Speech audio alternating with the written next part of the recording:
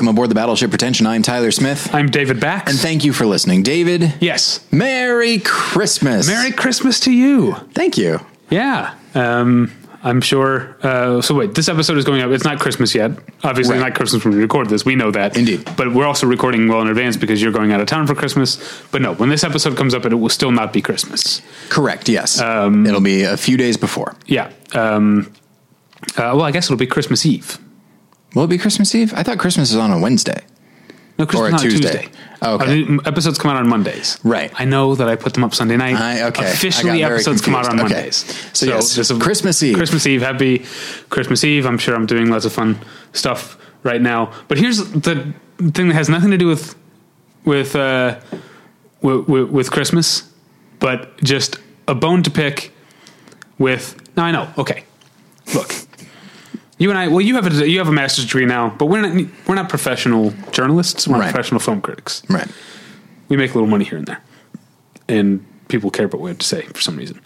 And we are definitely beneficiaries of the internet-fueled democratization of film criticism. Sure. Right? We've been able to forge this thing from literally nothing just because the internet exists, and we decided to say we're film critics, and it became kind of a self-fulfilling prophecy.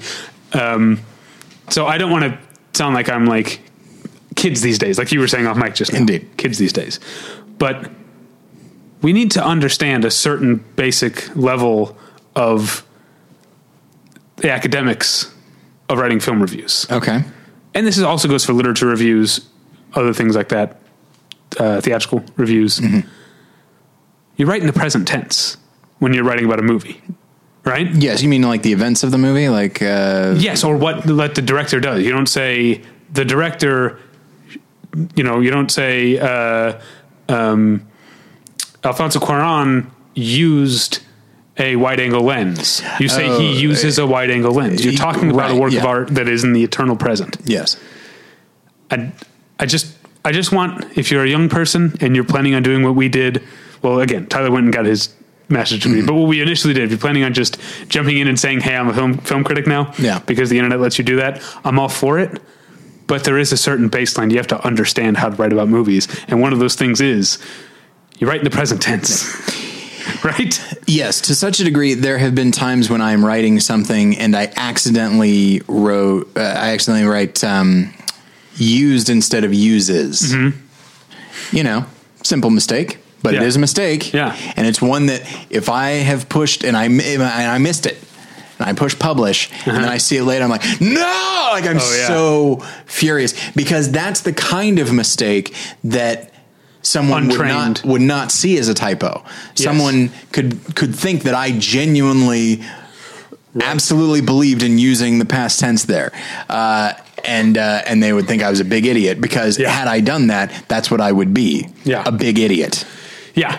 Yeah. And I got to shape up. Yeah. So that's just a little tip for everyone out there. Movies take place in the eternal present. Forrest Gump didn't go to Vietnam. Forrest Gump is always going to Vietnam. He's perpetually on his way. He's there, and he has been there. Yes, at all times. In the present tense. Wow, eternal present. This really took a turn. Another thing, this is another tiny thing, and this is more of a preference. Do you see? Okay. You publish a review of a movie, right? Mm-hmm. You don't publish a review for a movie. No, you or don't. The rare a review on a movie. No, it's a review of a movie. Yes. Yeah. Okay. Don't tweet out, hey, check out my review for Spider-Man Into the Spider-Verse. Again, these are just tips that I'm giving to the younger, up-and-coming, I've willed myself into film criticism writers. It's a review of Spider-Man Into the Spider-Verse, not for, not on. I think we're losing that one, though. A hill that I was dying on for quite a while, and I had to force myself off of, and I'm still not fully off of. Something is based on a story, not based off a story. It bothers me so much, and a lot of people say, oh, it's based off a true story. They write that? They say it and write it, yes. Because I can, conversationally, I'd be more forgiving if someone just said that, oh, it's based off of this thing. I probably even said it that way. I would never write based off. I have seen people write it, part of me gets it. It's like, oh, okay, because you've heard that something is off base, but that's actually a very different concept. But it bothers me so much. But I've seen it written so often, that I feel like, all right, I lost this one. Yeah, that seems like a conversational thing that shouldn't be written, or should be written very cautiously, like ends up or turns out. Like, those are very conversational terms. Be very careful how you use them in your writing, or else you sound like a middle school book report or whatever. It is interesting when you get older and Long John Silver ends up finding the treasure. Turns out it was there the whole time. Can you believe it? There are things that as you get older and you write reviews, or really anything, academic papers in my case, and there are just turns of phrase that are not wrong at all. But they start to feel wrong. Like the phrase "got killed." Nothing wrong with that. It's a phrase that people use even in an official capacity. But it just sounds so juvenile. I wouldn't write. Oh, he got killed. Yeah, I wouldn't write that. Right. I'd say he was killed, or was murdered, or was slain. There's a good one. Yeah. But nothing officially wrong with it. Not grammatically incorrect. Plenty of people use it, but it just like the word "got" in general, and then describing a state feels very wrong. I got sad. That's no one would ever say that. But. All right. So these are tips for aspiring film critics with literally no training. Exactly. But also just read film criticism. Read it a lot. Do that. That's a good idea. Go back and read. Read James Agee. Have you read any James Agee? A little, man, he was a good writer, and very straightforward in a lot of ways. It wasn't like Hemingway straightforward, where he just took out all adjectives or whatever. But very straightforward, and yet not overly descriptive. Like he wasn't my favorite film critic, but I read a lot of his stuff in grad school, and I came to really respect what he was doing. Read more of that stuff. Yeah. This guy's still kicking to some extent, but I'm a big Jonathan Rosenbaum guy. We talked about in the last episode. All right. We have to pay some bills, but first, Tyler got, I'm assuming, a Christmas present from a listener. Yeah. I'm not going to sit here and be like, oh, Tyler got a Christmas present, and I didn't. But I'm just going to tell you that you can find the P.O. Box address on the website. Indeed. All right. So this is from Adam Blount. Okay. I don't know. I hope that it's like an actual like present or something. Yeah, this could be something that we're not going to address. Yeah. Having trouble with that one piece of tape. I know. I should have cut that side too. Adam? There you go. Okay. Oh, that's satisfying. I bet even the listener found that satisfying. That was quite nice. Okay. I cannot read all that. It's personal. Oh, I was just going to say it's too long. It's that too. So you got some. All right. It's wrapped in paper. Oh, Tyler's very happy about it. It's a Christmas tree ornament of the Frank Gorshin Riddler. Oh, that is awesome. Adam, here's the deal. A little peek behind the curtain. The minute I got this, I thought it's going to be a Riddler and I'm going to already have it. I'm going to have to fucking fake it. Uh-huh. All right. I do not have this. I did not know it existed. Right. All right. I am absolutely thrilled. Adam, thank you so much. Oh, wow. That's great. That's fantastic. Thank you, Adam. Marvelous. Oh, Tyler's over the moon. I'm very excited.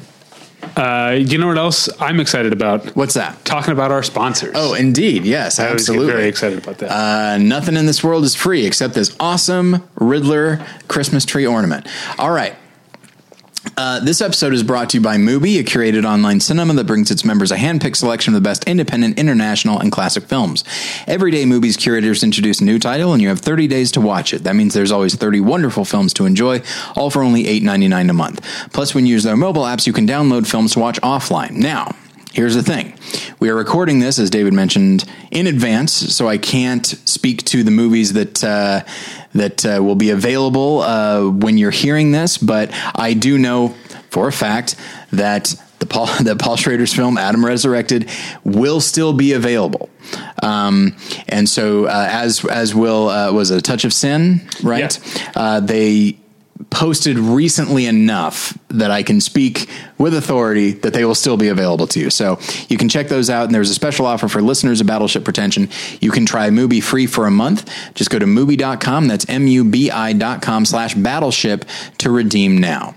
And then this episode is also brought to you by the Dice Enthusiast Presents podcast. This podcast follows a group of friends trying to make it in a world where it seems like they have no control of the dice rolls and their lives keep getting more complicated as they just try to finish a year-long board game. In the final episodes, the friends find themselves lost in depression on vacation, trying their best to help one another out, only to find that they actually can't even really help themselves. And once a revelation of one of the friends having a secret life is out in the open, the year seems to crumble apart, and one of the players makes a terrible choice in an attempt to solve their problems. So you can catch up with the Dice Enthusiast Presents podcast at diceenthusiastpresents.com. diceenthusiast.com, or you can go to battleshippretension.com and click on the ad on the left-hand side. I'm going to tell you about tweakedaudio.com. Tweakedaudio.com is where you go for professional quality earbuds in a variety of stylish styles and colorful colors. They look great.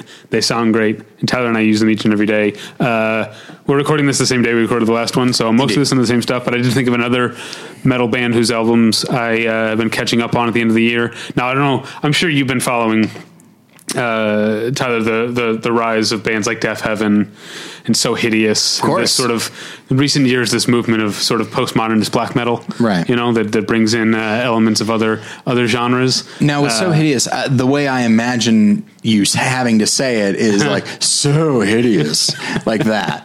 That's not Do how they I say it like that? No, I just say So Hideous.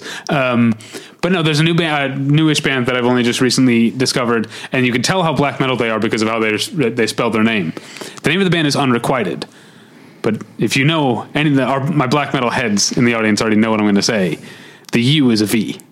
Oh, of course. That's. But anyway, I'm being tongue in cheek. And all that, but they're really, really good. So that's another band that I've, thanks to, I think I read about them on metalinjection.com. Mm-hmm. So that's one of the discoveries of 2018 for me, is the band Unrequited with a V instead of a U. Okay. It sounded great on my tweakedaudio.com earbuds. You can find those at a low price at tweakedaudio.com. But if you use the offer code pretension at checkout, you get 1/3 off that already low price and no shipping charges. So please go to tweakedaudio.com and use the offer code pretension. Okay, it's time to commit. 2024 is the year for prioritizing yourself. Begin your new smile journey with Byte, and you could start seeing results in just 2 to 3 weeks. Just order your at-home impression kit today for only $14.95 at Byte.com. Byte clear liners are doctor-directed and delivered to your door. Treatment costs thousands less than braces, plus they offer financing options, accept eligible insurance, and you could pay with your HSA, FSA. Get 80% off your impression kit when you use code WONDERY at Byte.com. That's BYTE.com. Start your confidence journey today with Byte. Tyler? Yep. Let's get into it, shall we? Indeed. How are we feeling about this Christmas? Well, I mean, I'm feeling fine about it. Me too. But for the purposes of the podcast. Feeling a little down, David. A little blue. A little blue? Yeah. So, okay. I don't remember exactly where this came from. Well, you wanted to talk about Christmas movies with darker elements, and I thought Blue Christmas would be a fun name for the episode, and that sort of focused us a little bit, I think. Yes, very much so. I was thinking about, this last week I've been teaching my middle schoolers about Christmas movies, and so I was talking about like the formulas of Christmas movies. Did you show them Batman Returns again? I showed my college students that. Okay. I showed my middle school students The Nightmare Before Christmas.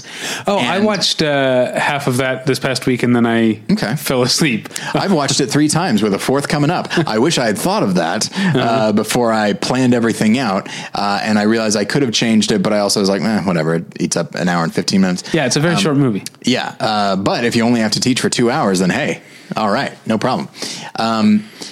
But what I liked about it was that it fit really well, and because I taught them about stop motion animation last week and then this week, so it's stop motion, but also it winds up being a very interesting blend of the various Christmas formulas. But in talking about the formulas, I came to realize that, and this is not a new concept, but Christmas, despite it being all about, joy and optimism and that's, and togetherness and all of these things, a huge portion of Christmas movies, and I would say Christmas stories, are incredibly dark. Yeah. And they feature, and sometimes it's just, there's a kind of an overriding melancholy to it. And in other cases, there are specific plot points that are very, for lack of a better term, depressing. And I was trying to figure out why that is. And I do think that it has to do with this idea that if you're going to show something that's joyous, then you have somebody go very much the opposite so that it's even more so when things go right. That's part of the whole deal about Christmas is that, at least in the Northern Hemisphere, it takes place when it's cold. You get seasonal affective disorder outside. It's a bummer. Yeah. But the inside, the hearth is glowing and warm, and there's a tree with sparkly lights on it.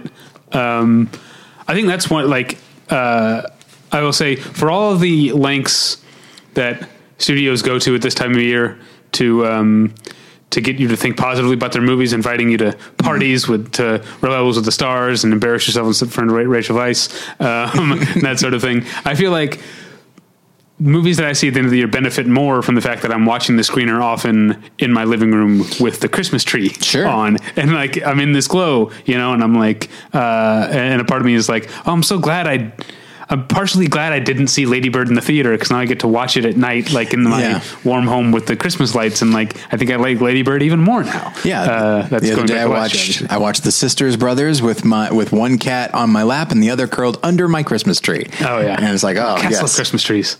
What was that? Cats love Christmas trees. It's the best. It's it's one of my favorite things about Christmas is that I put up the tree and Charlie will immediately go and curl up under it. Yeah. Oh, so cute. It's a present you get every year. Exactly. It's the best present I get, up until I got this amazing Riddler Christmas tree ornament from Adam. But I do think that's part of what I think what you're talking about is exactly what it is. It's the juxtaposition. Yeah. And that's part of what Christmas is. But also there's the thing that I think I had to get over. I went through a period of not really liking Christmas. Right. And not liking a lot of holidays because I didn't like the forced cheer. And so I think I think for a lot of people, a lot of the time, being alone during the holidays is worse than being alone on a not holiday day, because there's this expectation and this pressure. Do you know what I'm saying? Well, and the pressure isn't merely to be upbeat, but hey, it's a time when we all gather together. It's like, well, there's just one of me. I can't gather together. And since that's what these holidays are all about, then what is even the point? By being alone, I am failing something, Yeah. And so the idea of loneliness and isolation versus togetherness is a big theme of a lot of these movies. Yeah. Yeah. I don't think those are the ones one that leaves to mind that's like that is kind of a cheat, because it's not actually a Christmas movie as much as it's a New Year's Eve movie, which is The Apartment. But that's also a movie it's a very sad movie about loneliness in the holidays. Very much so. Yeah. But I think a lot of the ones I thought of actually weren't necessarily like that. I think there's what I focused on a lot of the bittersweet. Sure. A lot of here's one. Okay, I'll admit I've never actually seen the movie Meet Me in St. Louis. Oh, I did. But I know the song Have Yourself a Merry Little Christmas. Oh, it's such a wonderful song. And is a song about, there's the bittersweetness of Christmas is happy, and it's kind of maybe our one happy thing for a while, and that's why one of my favorite trivia questions is that the popularized version of Have Yourself a Merry Little Christmas was recorded, I think, by Frank Sinatra, and he changed the line to what we know, hang a shining star upon the highest bough. Yeah. The line originally is, I think, till next year we'll try to muddle through somehow. Yeah. Which is incredibly sad, but also gets to what I'm talking about. This is what we have to hang on to, and this means something. This is important because we're together, and things are going to go back to being shitty right after. And I do think that certainly Christmas was a melancholy affair before World War II, but I do think that the idea of people being apart from their families on Christmas. Like, I mean, Have Yourself a Merry Little Christmas was probably my favorite Christmas song for a long time. But as time has gone on, I think I'll Be Home for Christmas, which certainly has a devastating final line that completely recontextualizes the song that you've just heard. And it makes it a little bit sadder, but also kind of this idea of finding the warmth and togetherness of Christmas inside you, regardless of where you are. And it's marvelous. But my favorite Christmas song is not so sad. It's the Christmas song, specifically. It's a good one. Yeah. Specifically Nat King Cole. Yeah. There are a number of Christmas songs that I do not care for. There's Simply Having a Wonderful Christmas Time. My least heard song maybe of all time. The one that the song I tweeted recently about this, the song It's Beginning to Look a Lot Like Christmas, which is a perfectly fine song in a lot of ways. But then there's the lyric, and Mom and Dad can hardly wait for school to start again, and it's like, go fuck yourself. I don't think I remember that. Yeah. Yeah, it goes, Mom and Dad can hardly wait for school to start again. It's that. And I was just like, hey, look, I get it. Right. But kids running around all hopped up on candy cane sugar. Can't you at least keep the facade going at least for the 2 minutes of the song? Yeah. That's funny. I didn't know. I did write down the one I like. As far as the cheesy happy Christmas songs I like, it's the most wonderful. I like that song a lot. I sing it about everything. Like anytime it's like, oh, Ren Fair starting up, it's the most. When I like to do that to Natalie.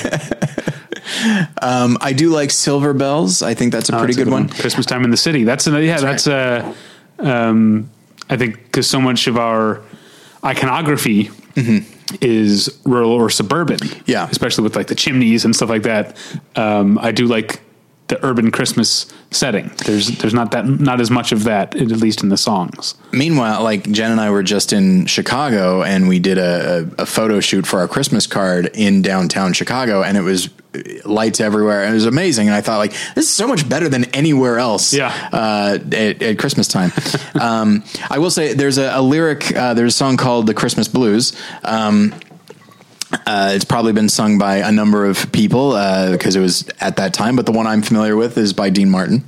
And there's a lyric that I think I've mentioned on the show before, but I adore it because it's just so it's so sad. It's funny because there's a nice reveal, and it says, "I've done my window shopping. There's not a store I've missed, but what's the use of stopping when there's no one on your list?"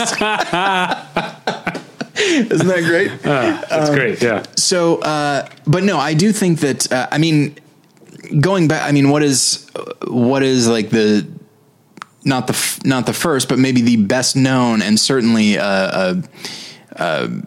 perennial Christmas favorite is just the Charles Dickens story, A Christmas Carol, which is remember, because last week we said we would talk about Charles Dickens this week. I'm glad you remembered because I almost forgot. Well, that really set up one of the big, like the primary formula, which is somebody either feels very alone or has isolated themselves from the rest of the world. And then they learn their lesson on Christmas. Often by talking about going back to the, try to muddle through somehow, because it's the same with the Grinch, obviously. It's like, these people have it so shitty, and yet they can be happy this one day. Yeah.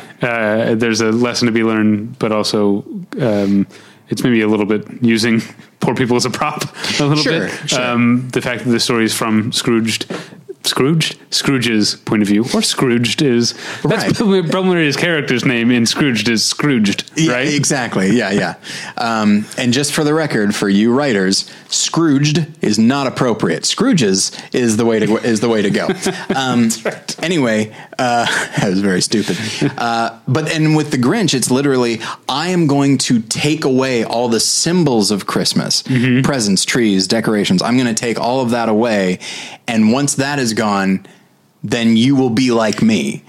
You'll be miserable like I am. And then it's the discovery that no, it is about togetherness and all that. And so it's not the Who's down in Whoville are not necessarily poor. He makes them poor. Essentially, he steals all their shit. But they're not, they're not poor in spirit. Yeah, but the Tiny Tim Cratchit, the Cratchits. Yeah, am I saying that right? Yeah, that's right. Do you ever have that where the word you said a million times and you're like, that can't be how you say it? I only think of it with the word Cratchit. Okay. They are poor. They are poor, yes. But similarly, they are poor precisely because of Ebenezer Scrooge. He has the ability. Miser. He's an old miser. So mad at him again. Someone ought to teach him a lesson. Oh boy. I've got good news for you and bad news for him. But yeah. And so, but similarly, in its own way, It's a Wonderful Life, which he is not Ebenezer Scrooge. He is not the Grinch. He's actually a very generous person, but he finds himself feeling alone, feeling angry, and wanting to isolate himself from other people. Like he actually gets frustrated with having so big a family. And eventually he gets to a point where, I can't think of anything more inherently isolating than thinking of killing yourself and then thinking, I wish I had never been born. That is the ultimate. I do not want to engage with this world. And that's pretty dark. The idea that in this fun Jimmy Stewart, Frank Capra Christmas movie, he's standing on a snowy bridge looking at the waters below being like, yeah, this sounds like the thing to do. But yeah. And then there's also this, I know we're not talking about Christmas formula, but you can talk about the Christmas shoes. What was it? Oh boy. I was listening to Patton Oswalt's bit about it the other day and man, it's funny. Have you ever heard his extended it's bit? very funny. It's the best. Yeah. I think someone didn't do an animated YouTube animation. I was watching that. Yeah. And it's fun, but, and just his version of God is just like, someone's unhappy on my son's birthday. Fuck that guy. Give that kid's mom cancer. But yeah, there is often a supernatural quality to Christmas movies as well. Like ghosts interfere with Ebenezer Scrooge. An angel interferes with George Bailey. Yeah. And there isn't anything officially spiritual or supernatural in The Grinch. It's just like this. I guess one could say there's this intangible quality of like when the Who's all get together and just love each other and that kind of thing. But yeah, and so those are a few, and I did not see. Was it Black Christmas or Silent Night, Deadly Night that you saw? Black Christmas is good. I've never seen Silent Night, Deadly Night. Okay. Black Christmas is actually great. Okay, it's a really great movie. I don't know if it's. I guess it's sad. It is sad. Yeah, there's especially the first. Because it's a sorority house, they're all getting ready to go home for the holidays, or some of them are actually going on a ski trip instead of going home for the holidays, which is weird. But there is a part where the first girl gets killed and her body's in the attic, and we know it, but no one else knows it, and her dad has come to pick her up. Oh, yeah, right. It's very sad that her dad, no one knows where she is. Her dad's looking for her. That's Bob Clark, right? Yeah, not the dad, the director, right? Yeah. Who also did A Christmas Story. Yeah. But I wanted to bring up another director that you probably don't think of, but has a lot of Christmas touchstones, which is Chris Columbus. Sure. So you've got Gremlins, right, which he wrote, which is a great Christmas movie, I think. But then you've got the Harry Potter movies, which I think are, especially for our topic today, there's a lot of Christmas is not a happy time for Harry Potter until he meets the Weasleys, right? But I think his. I'm trying to remember because we went crazy when we watched all of them. Oh, by the way, we forgot to say. Oh, indeed. Speaking of Christmas and Harry Potter, I did not even actually plan this. All 20 gazillion hours, about 20 hours of our commentaries of all of the Harry Potter movies. We did last March, we did the first 4, watched them all in a row, had guests cycling in and out. This past October, we did the second 4, watched them all in a row, had guests cycling in and out. They're usually $10 per batch for the holidays for you at home if you missed out earlier in the year, or you've been sitting on your ass not listening to these Harry Potter commentaries. $15 for all 8 films. Again, it's about 20 hours of content. I was going to say entertainment. I think it's entertaining. Yeah. Well, the visuals are, at least. You can tune us out. You can just turn us off if you want and just watch the Harry Potter movies. Just give us $15 and then watch the Harry Potter movies. Those are all available. But back to the Christmas part. Christmas is consistently a part of those movies in the early term. He doesn't go home the first year, right? He doesn't, yeah. In the second year, he goes to the Weasleys, or does Ron stay? I can't remember. I think Ron actually does stay behind the first year as well. Oh, the first year. And Hermione goes home. Okay. But that is something that occurred to me, is that first one is the one that I'm thinking of. Yeah. And that, like, he is finding his family, which is the Weasleys and Hermione and that sort of thing. But at Christmas time, he's pretty much alone again, because everybody else has gone to be with their, like, Christmas underlines that he doesn't, I mean, he has the Dursleys, but he's not going to go back there. And so, like, it underlines his situation again, which that he has nobody, which is a sad thing. And then I want to talk about one underrated Chris Columbus movie. And I'll tell you, when I was like looking up other people's lists online. That's what I do often for research. Everyone do a list of sad Christmas movies, and I'd forgotten about this movie, but as soon as I saw the title, I didn't even need the scene described to me, and I was like, oh, right. And that's 1998's Stepmom. Oh, okay, yeah. Which is a movie in which Susan Sarandon plays the ex-wife of Ed Harris, I think, right? Ed Harris, that's right. And Julia Roberts plays his new wife, and they don't get along. There's kids involved. They don't get along, and then they kind of do. And then there's I'm going to get emotional just thinking about it, but there's a shot near the end of Susan Sarandon watching Julia Roberts open Christmas presents with her kids. Yeah. And, the part I forgot to say is that Julia Roberts is dying of Susan Sarandon is dying of cancer. Right. And so it's her looking at her family with this other woman, but also knowing I'm not going to be around. She's a good mom stepmom to them. Yeah. It's an incredibly moving, I'm getting emotional just thinking about it, moment. And, I honestly think Stepmom is one of the more underrated Chris Columbus movies out there. Well, I think some of it might have to do with the fact that, like, I forgot that he made it until this moment. To go actually to Home Alone, this kind of connects some of the stuff that we're talking about. He's the Kevin McAllister character is actually not unlike Scrooge or the Grinch or any of these other archetypes, because his family is a bunch of assholes, but he's also, he's kind of a little jerk. Look what he did. He's what the French would call incompetent. That's right. Such a disease. The disease is that everyone our age knows that stupid movie by heart. Yeah. And he wishes that his family was gone. Like, he just wants to be alone. I mean, obviously. And when you think about, to bring in other elements of Christmas, yes, it's about togetherness, but an aspect of togetherness is being giving and putting aside your own desires and trying to be there for somebody else in some capacity. And it's something that Scrooge and the Grinch and Kevin and these various other characters, like, and even George Bailey, suicide. I don't mean to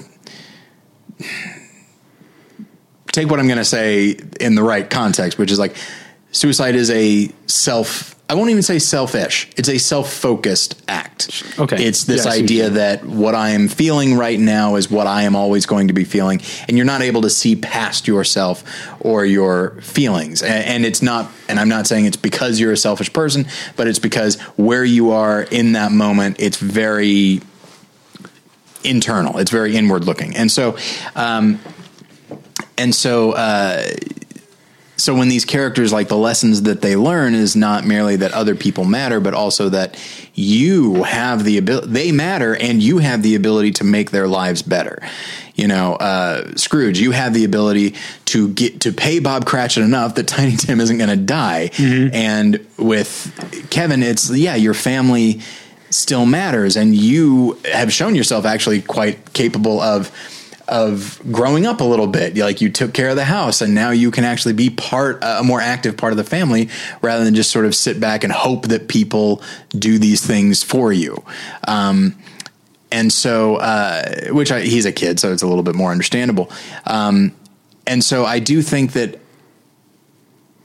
in our last episode, we talked about the idea of conflict, movies being about conflict. And I think there are plenty of Christmas movies that emphasize like the nice aspect of it. But the ones that stick with us tend to show how bad things can be, and that by embracing the spirit of Christmas, which is togetherness and self-forgetfulness and that kind of thing, that things can get better. But it does mean showing the dark part of it, you know. But so, and then of course there are the ones that are, there are the stories that are just very downbeat. Charlie Brown Christmas is a very melancholy. I haven't watched it since I was a kid. I love it. It's marvelous, but boy, it's rough stuff. Like that's Charlie Brown though. It is Charlie Brown. No question about it. I definitely relate to the character. You know, and that's one that ends, it's an interesting story. That's one that ends with Linus reading, you know, reciting verses from the Bible about the true meaning of Christmas. And Charles Schulz was not that religious of a person, but he felt very passionately about including this.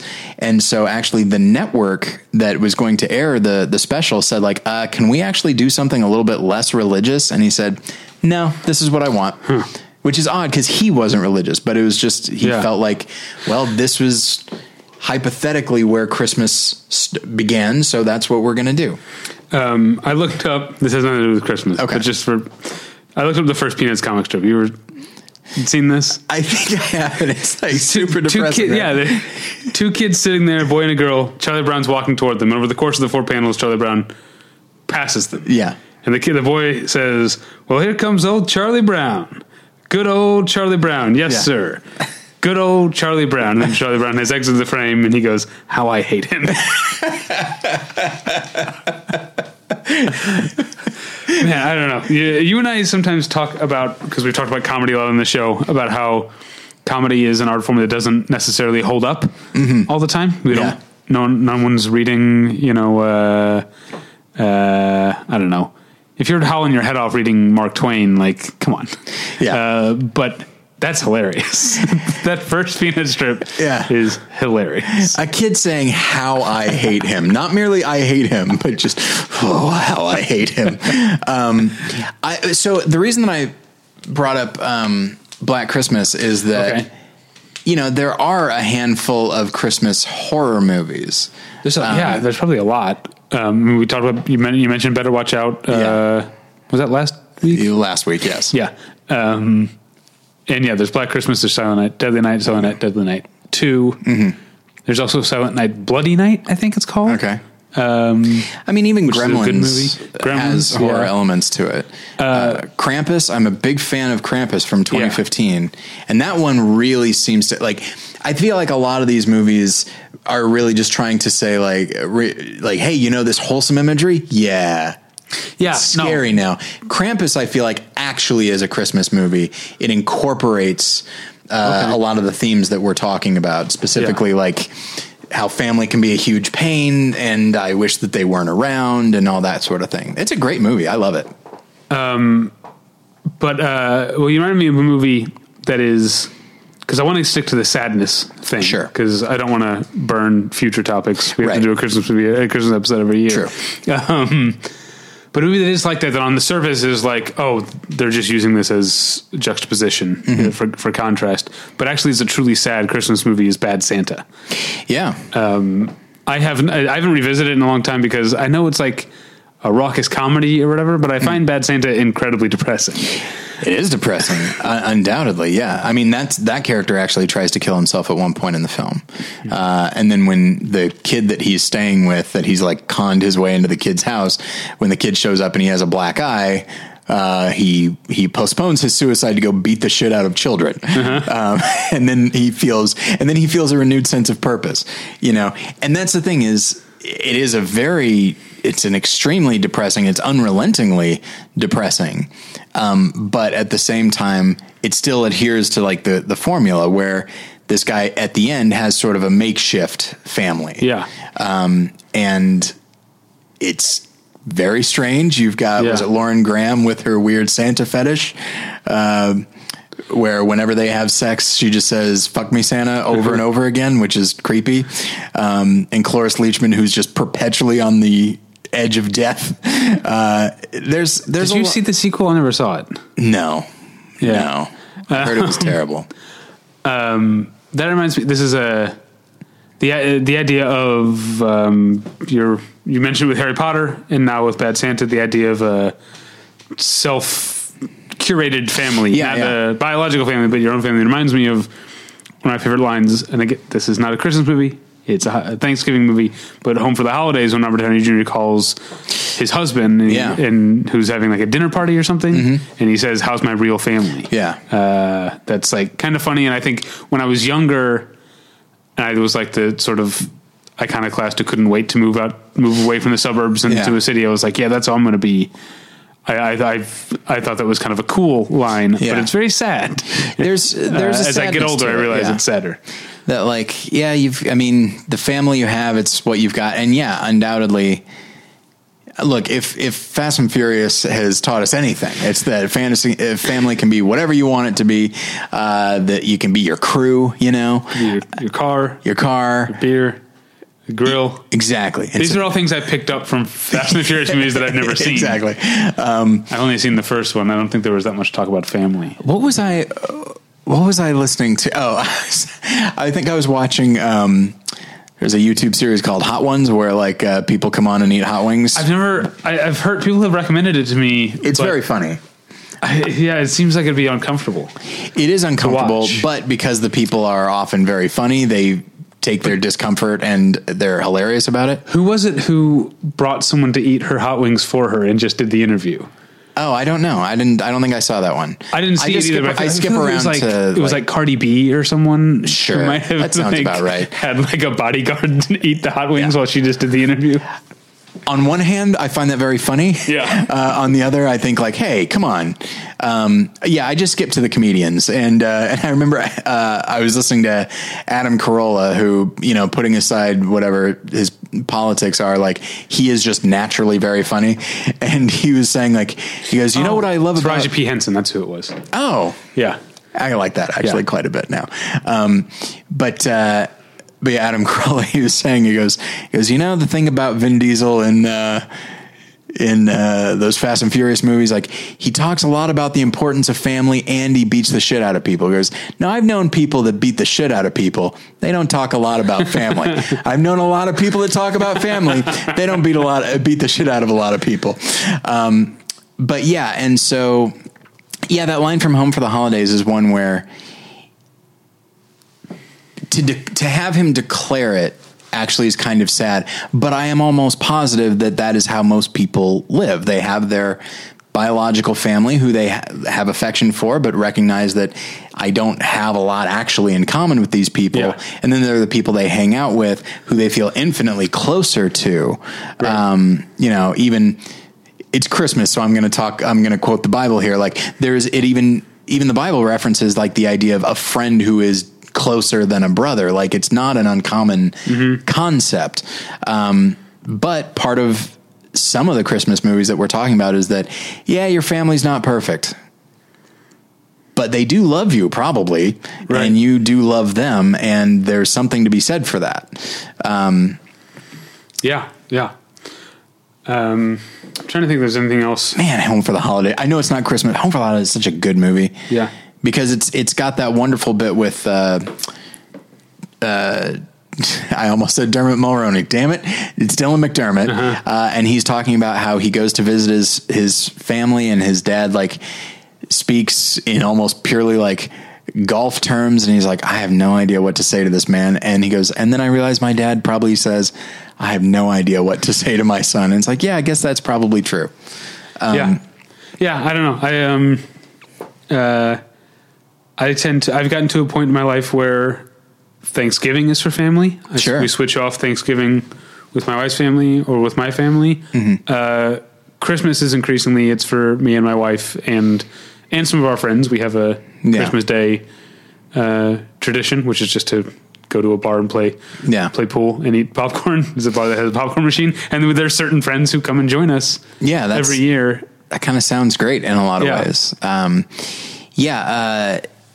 There have been times when, like last year, which admittedly, like, just was a very stressful time in general, but last year is just me and Jen by ourselves on Christmas.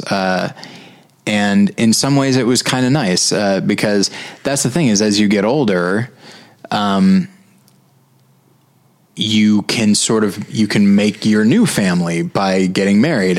Something that tends to bother me is, Jen and I have been together for a long time. And then there are people that say like, oh, are you going to start a family? It's like, I already did when I got married. Right, she is my family. Yeah. What you mean is, are you going to have kids? Are you going to expand the family? But yeah, it's definitely, Christmas movies do tend to get me because of the emphasis on trying to forget yourself and your own selfishness, and maybe even forgetting yourself in one way and being more aware of yourself and others, and realize like, yeah, I'm no picnic either. Not that anybody, but like Christmas Vacation is kind of like that as well. Which is a movie that I feel like I don't like it as much as I did when I was younger. Yeah. Oh yeah. Neither do I. Another one that's on except when he goes crazy. I enjoy that now more.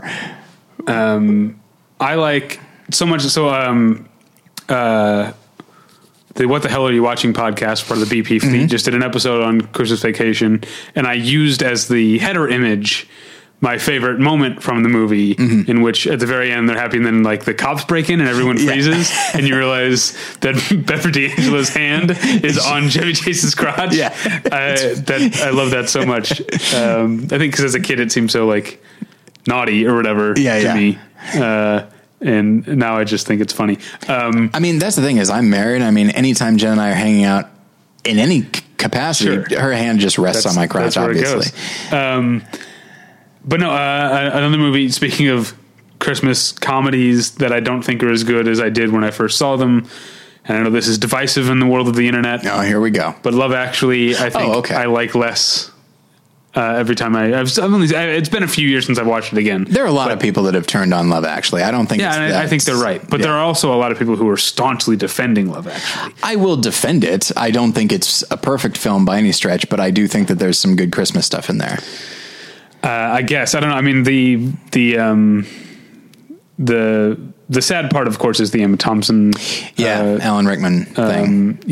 And then of course also Liam Neeson, who's the widower, right, and his son, who that's what his stepson, I believe. Oh, is that right? Yeah, because I think he married this woman who had this young son, and then she dies, and now he's in charge of this kid, and they've been together they've been around each other for a while, but he realized like, okay, I do not have this buffer anymore. I think I actually like that story quite a bit. Yeah. I guess I like the sadder ones. I hate the Colin Firth one. The Laura Linney one is, I mean, speaking of the idea of like choosing family, like there is a sadness there, but she does make the choice. But I feel like it's too contrived. It's too much trying to illustrate the point that you're making, when it's like, no, it would have been okay for her to leave her brother or whatever, right? For a little, like, no one's gonna. One thing that I actually like about that story is there's a moment where her brother like hits her, like because he's mentally disabled, and there's a moment where I think he goes to hit her, like clearly, and if she didn't stop him, he would have. And it's like, oh, this isn't just like a cute kind of the standard cute disabled family member that you see in movies. Like, this is work. Right. But she still has, and there is a certain tragedy, I think, to her story. Like, I don't think it's supposed to be 100% heartwarming. Maybe I should watch it again, but I'll probably end up liking it even less than I did the last time. It seems to be my pattern with Love Actually, is I fall a little bit more out of love with it every time I watch it. The nature of the movie is that some of the stories are going to appeal to you and some of them won't. Like, Bill Nighy is always fun to watch. Yeah, but also that there's, who's his manager? Mark Eddy? No, it's a Mark Eddy type. It's a type. Yeah, I forget who it is though. But also the the Andrew Lincoln, Keira Knightley, Chiwetel Ejiofor thing has not aged well at all. No, it's like, hey, would you like to see a portrait of terrible friendship? Yeah. Here you go. Stalking. There's a lot going on there, and it's just this thing of like I understand the visuals. Like it's a neat visual image that he's holding these cards and stating this. It's like, yeah, the reason you're holding cards is because you're talking to your best friend's wife, and then when he walks away, he goes, I don't remember what he says, but something like, all right, that's it. I've said what I needed to say. It's like, that's fine. Now she's just going to be haunted by it for the rest of her life. What are you doing, you monster? Yeah. You horrible monster. Yeah, that's terrible. Jen has been so bothered by that scene in the past that it has caused her to cry because she's so frustrated at that and at the notion that anyone would think it is a good thing. Yeah. Viewers or the characters themselves. And the other thing, I forgot another thing to go back to the Colin Firth one. There's a joke that's in so many movies that I hate, which is the like, oh, you want to marry my daughter?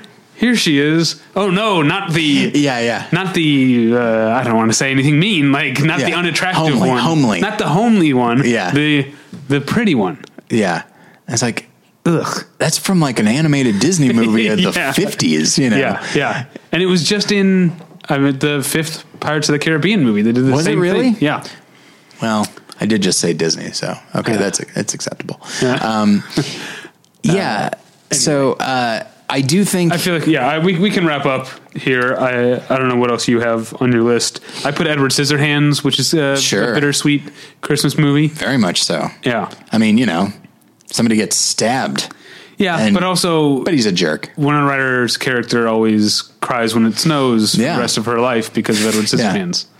And that's the thing is, Miracle on 34th Street, I think, is an important one to talk about here because, so many, and there are a few others. Elf is another example. The formula of like, there's the pure spirit. Mm-hmm. There's the person who absolutely believes in Christmas, believes in Santa, believes he is Santa, and the world around them is sometimes not merely cynical and disbelieving, but sometimes aggressively so. And so like, okay, Santa, you are going to be put on trial so that we can determine whether or not to put you in an insane asylum. Merry Christmas. But again, it needs to go that dark so that the triumph is a bigger deal. And like you said, Christmas is in winter. I remember comedian Matt Bronger had a really great bit about Christmas where he just says, and he was talking about, what's the name of the song? I always forget. Jen loves it, but it's the dun dun dun dun dun dun dun dun dun. Carol of the Bells. Carol of the Bells. Yeah. And so like he cited as like, that song's terrifying. Like just listen to it. It's relentless. And he goes, oh, why can't you just be happy? It's dark and it's freezing. It's already terrifying. And so it's just, and what is it? Do you hear what I hear? Which it sounds like a threat, Yeah. Who had I can't remember who did this joke about, something about you can always tell when it's Christmas time because the open micers all think they're the first people to notice that Baby It's Cold Outside is a creepy song. And it would appear that society has caught up with them. Yeah.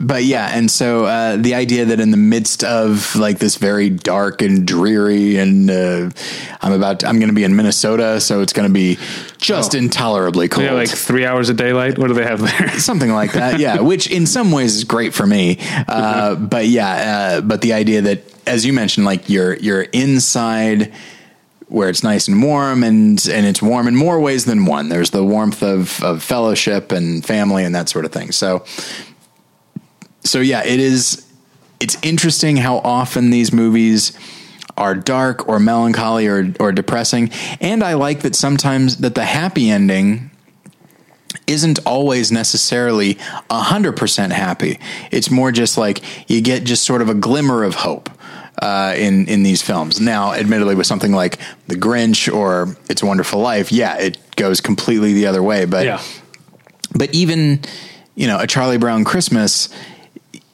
he realizes, okay, the kids change his terrible Christmas tree, and they say Merry Christmas, Charlie Brown, and they all start singing, and it's a nice moment. It's a moment of solidarity, but Charlie Brown doesn't change. Like he might be a little bit happy today, but tomorrow not so much. But hey, till next year, we'll muddle through. To muddle through somehow. Yeah. Well, yeah, and also he's got a beagle to go home to, and so do I at this point. So maybe we should wrap this up. Merry Christmas. Happy New Year to everyone. And you can find us at battleshippretension.com. Movie reviews this week. I know I reviewed... By the time this comes Aquaman, out, right? I reviewed Aquaman, Mary Poppins Returns, Vice and Destroyer. No, Vice and Destroyer are coming. I keep forgetting. Or maybe, they're probably up by this point too. Vice and Destroyer sounds like an album. Yeah. Welcome to Marwen. Oh, okay. I'll have a review of that. I should have a review of Second Act starring Jennifer Lopez. I know nothing of this film. Yeah. I always love to see the movies that come out in December but are not awards movies. It's a nice palate cleanse. Yeah, absolutely. Yeah, I mean, like I said, I saw Mortal Engines. It was terrible, but I'm glad I went to see it. But yeah, Second Act could not be further from the Oscar race, so I'm kind of looking forward to that. All right, so I'm sure you can find those, unless something has gone wrong. All those reviews should be up on the website. You can email us at david@battleshippretension.com or tyler@battleshippretension.com. You can follow me on Twitter at DavyPretension. You can follow Tyler on Twitter at TylerPretension. No, you're still on indefinite hiatus for the More Than One Lesson podcast. Tyler is now caressing the Riddler ornament. I was trying to see if it would stand like up on its own. He's Beverly D'Angelo and she's Chevy Chase. I don't like that image at all. There we go. All right. So thanks for listening. We'll get you next time. Merry Christmas. Merry Christmas.